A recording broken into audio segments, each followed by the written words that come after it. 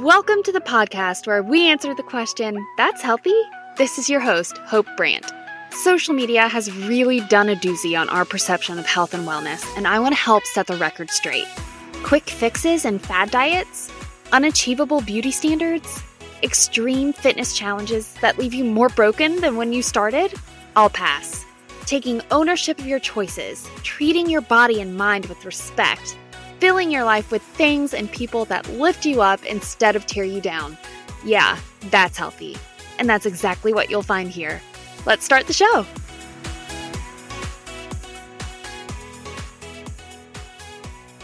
Welcome back to the show. Happy holidays. Merry Christmas.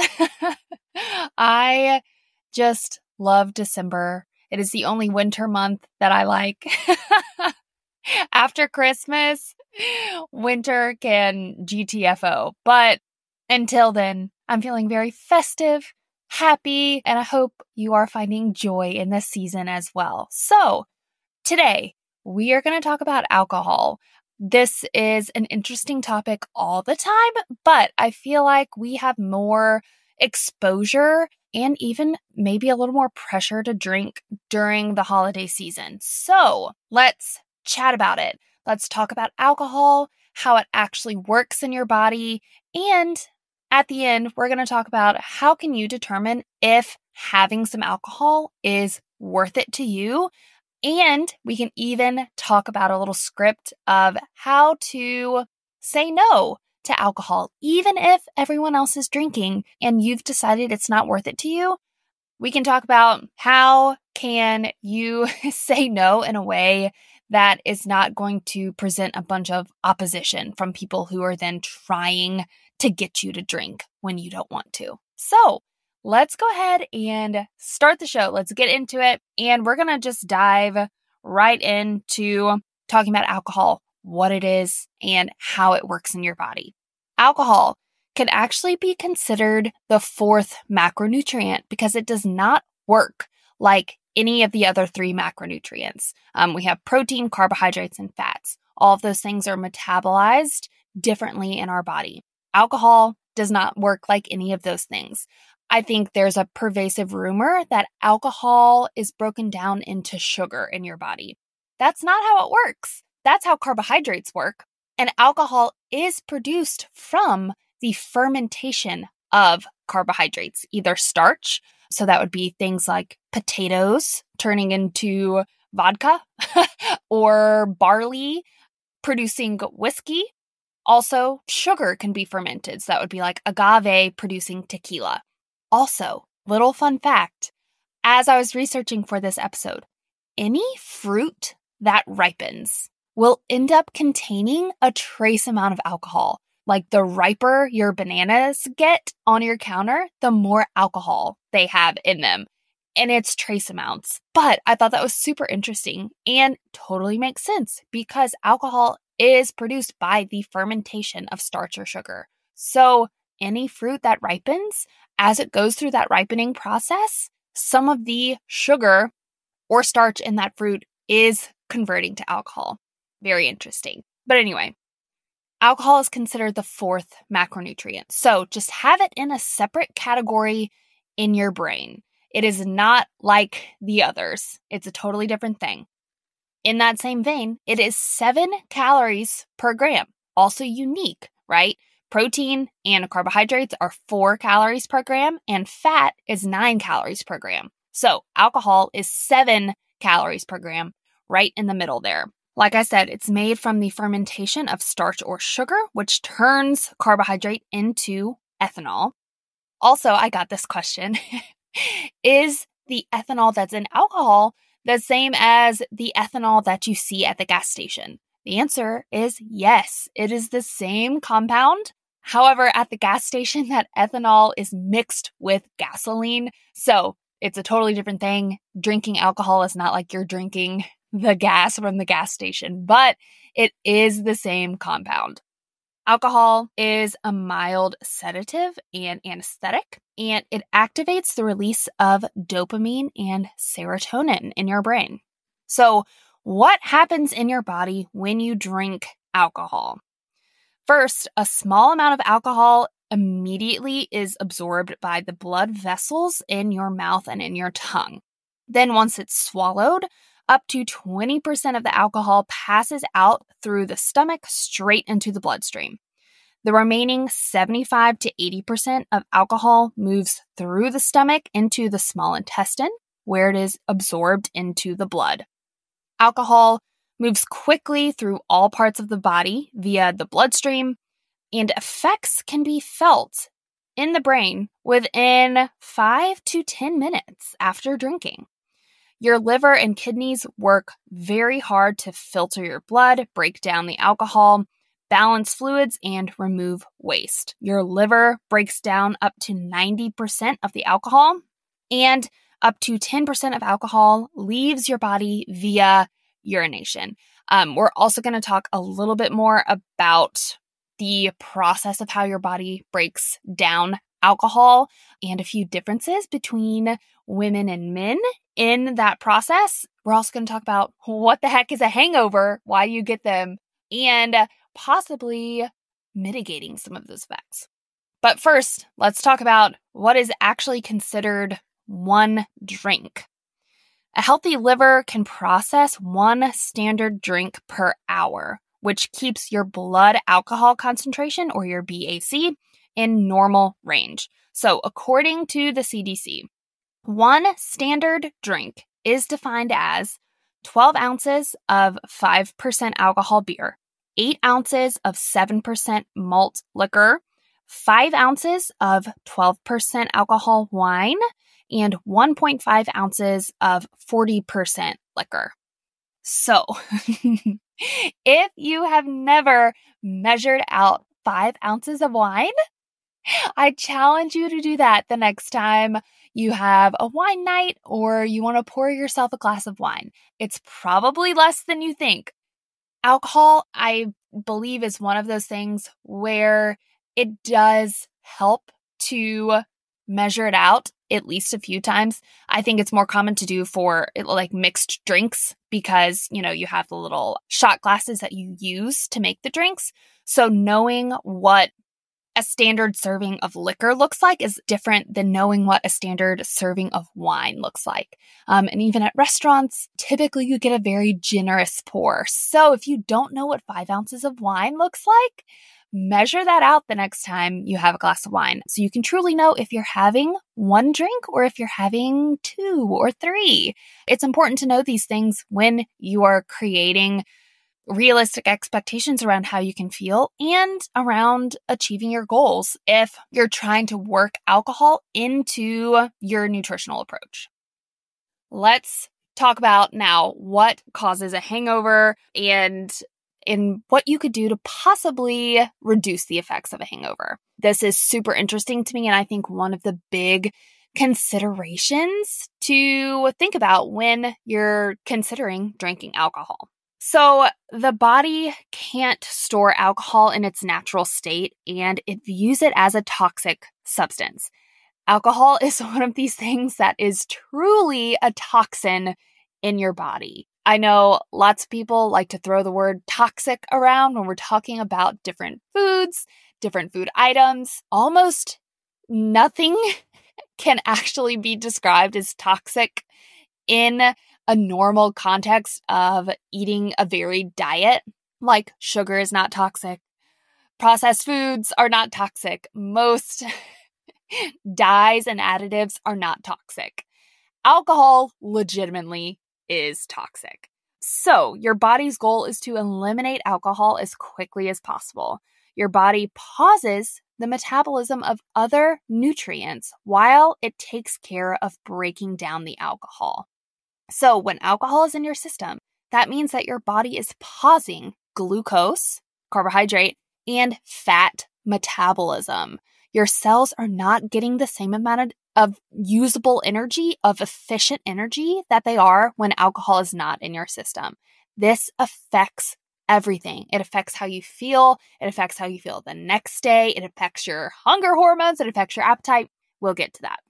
Okay, so to break down the alcohol, your body produces alcohol dehydrogenase, ADH, which is the enzyme that metabolizes alcohol. ADH breaks the alcohol molecules down into acetaldehyde, which is a compound that contributes to a hangover. It most severely affects your brain, and it can also impair memory. It is considered a class 1 carcinogen, but it is quickly broken down into a much less toxic compound called acetate, and then metabolized for energy in a properly functioning body. This is how the breakdown of alcohol works. Now, ADH is found in different concentrations in different parts of the body and in differences between men and women. So, a young woman and a young man will feel very different effects of drinking the same amount of alcohol.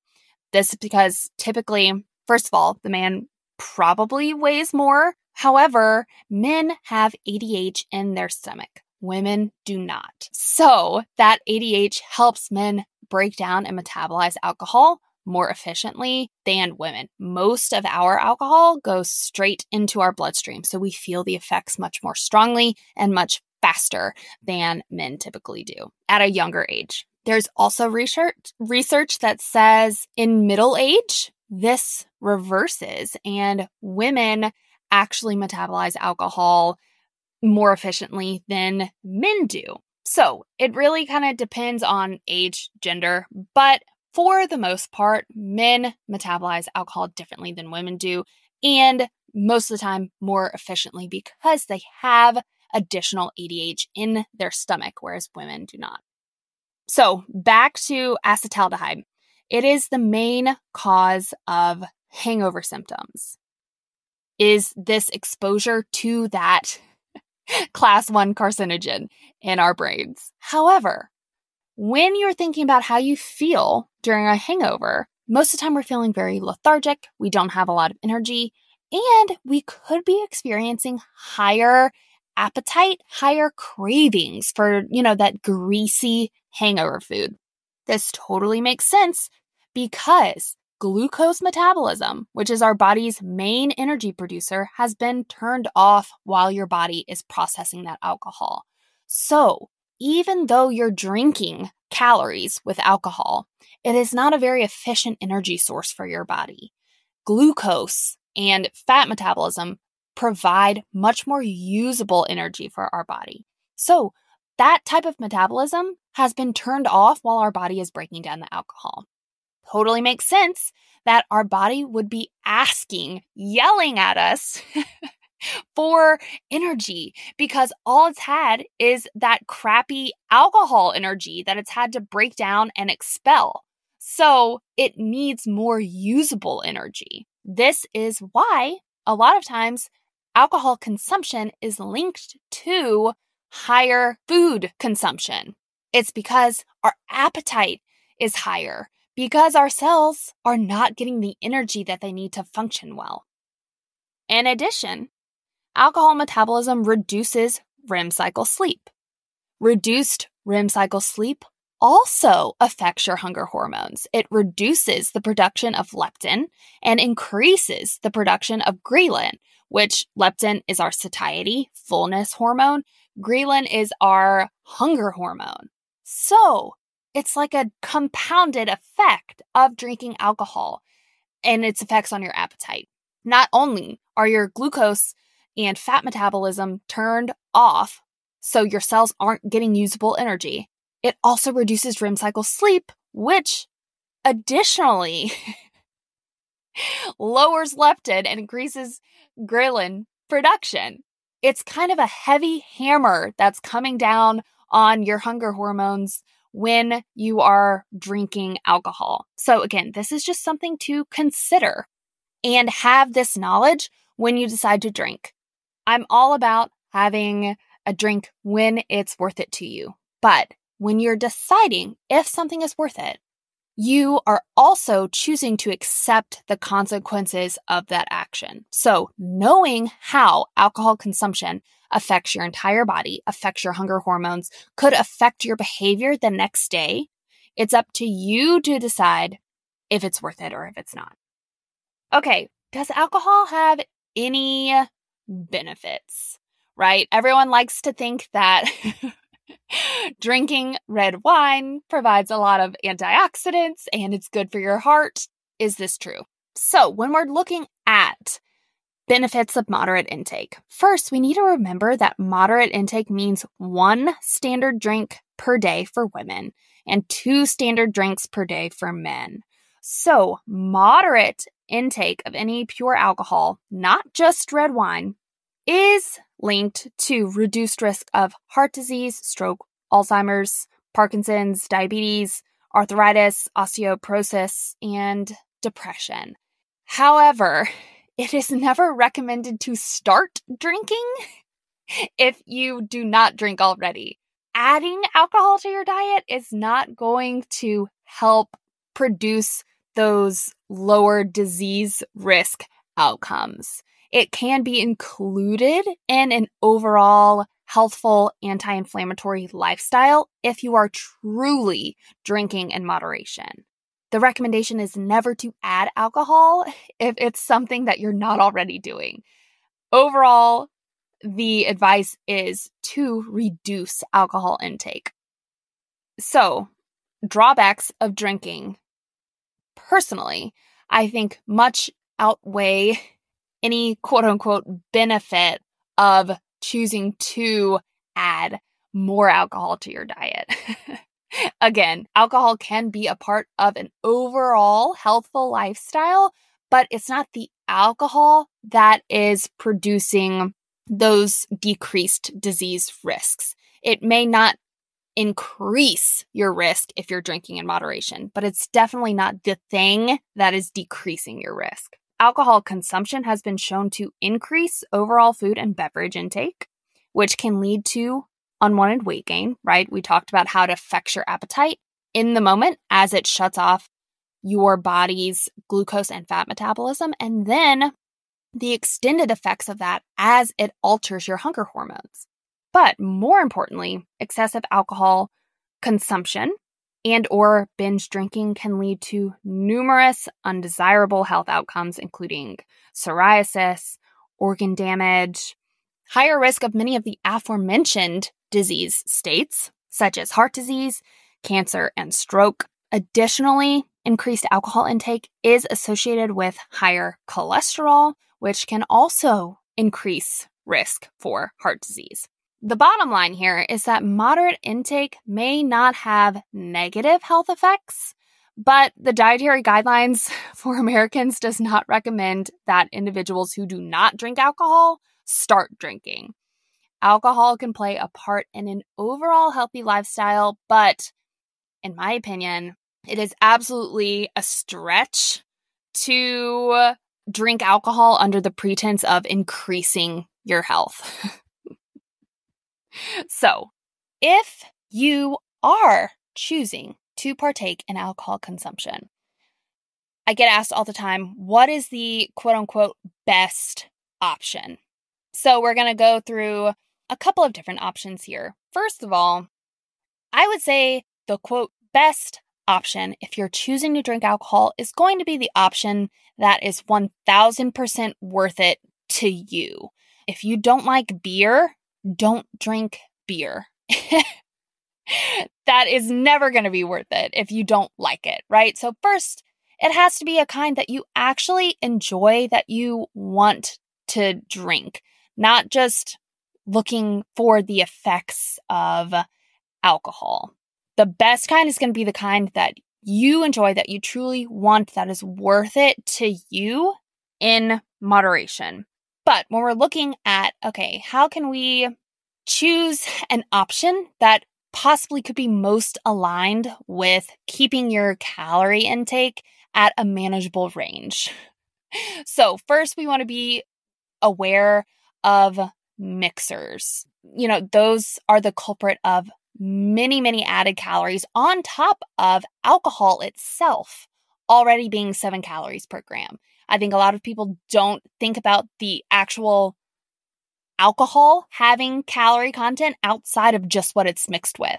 There's no such thing as a 0-calorie alcoholic beverage. Alcohol itself has calories. But you can reduce that overall caloric load by looking for lower calorie mixers. Things like diet soft drinks, things like bubble water, seltzer water, fresh squeezed juices without a bunch of additional added sugar.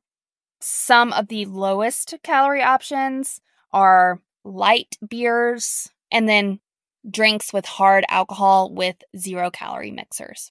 Have that in mind if you're looking to just reduce the caloric impact of the alcohol that you're drinking. But first and foremost, I would say don't drink the alcohol if it's not 100% worth it to you. That's the first thing to decide. Ask yourself, do I want this drink? Do I like it? And then secondly, ask how that fits into your overall dietary pattern. So again, remember, when you are choosing to take an action, you are also choosing to accept the consequences of that action.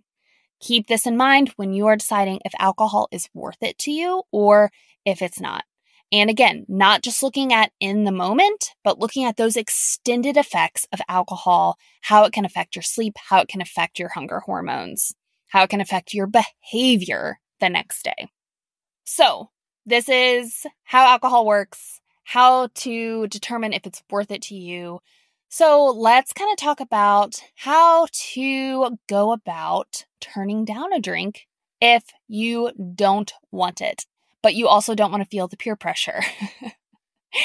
Alcohol consumption and just the prevalence of alcohol in a social setting is so interesting to me. As I explained at the beginning, with alcohol being legitimately toxic to our bodies, the fact that it is so normalized is just so interesting to me, without any stigmas attached to it. Nowadays, smoking, and especially smoking cigarettes, absolutely has kind of a social stigma attached to it where everyone knows it's unhealthy and produces negative health outcomes. But we are hanging on to that belief that alcohol is doing something good for us when most of the time alcohol is not consumed in moderation and it does produce negative health outcomes. Anyway, just super interesting to me. How can you avoid drinking without feeling like you're a Debbie Downer at the party? Okay, so first is just to not say anything about it and just have some sort of drink in your hand that looks like it could contain alcohol. If that's, making your own mocktail to be able to join in the festive vibes, but avoid the alcohol consumption, that's a great option. Also, if someone is directly asking you if you want a drink, something that I think is really helpful is to say that instead of putting it in a very black or white response, as in I don't drink or I'm not drinking, just adding the words tonight or right now at the end of that sentence can go a long way in helping the other person not project their own insecurity of drinking onto you. And what I mean by that is when you tell someone that you don't drink or you're not drinking, that can be taken as a judgment from you onto them, which we both know it's not. However, this is what people do. We project our own insecurities and we're looking for that outward affirmation a lot of times that people agree with what we're doing, being shown by them doing the same thing. So just by saying, I'm not drinking tonight, that can relieve some of the pressure where it's like, oh, okay, they do drink, they're just not drinking tonight. Or, if you just want to flat out say, no, alcohol's bad for you, you can do that too. It's all up to you and your disposition and what you want to deal with and how your people around you know how to take you. I think just adding a specific time to the end of, I'm not drinking tonight, I'm not drinking right now, that can help people accept that more freely without pushing back on you to accept the drink or to accept the alcohol. Okay, I think that is everything that I wanted to chat about in this episode. So if you have any questions or you need some follow-up information, feel free to reach out to me. I'm on Instagram at hopewell_health. I love talking about this kind of stuff, not just, a nutrient and its effects on our bodies, but also kind of the social impacts of it and how it fits into our overall lifestyle. So I hope this was helpful. Give this episode a share if you found the information valuable and you think someone else will too. I hope you have a super Merry Christmas. I'm so glad you're here. I'm so thankful for you. And we'll be back in a couple of weeks. But wait, before you go, I'd love it if you'd share this episode with a friend who needs it. And to make sure we stay connected, find me on social media at hopewell_health. Or for more information about my nutrition coaching services, check out my website, hopewellhealth.online. And always remember, you are smart, capable, and talented. You have what it takes. I'm just here to educate and encourage you along the way. Catch you next time.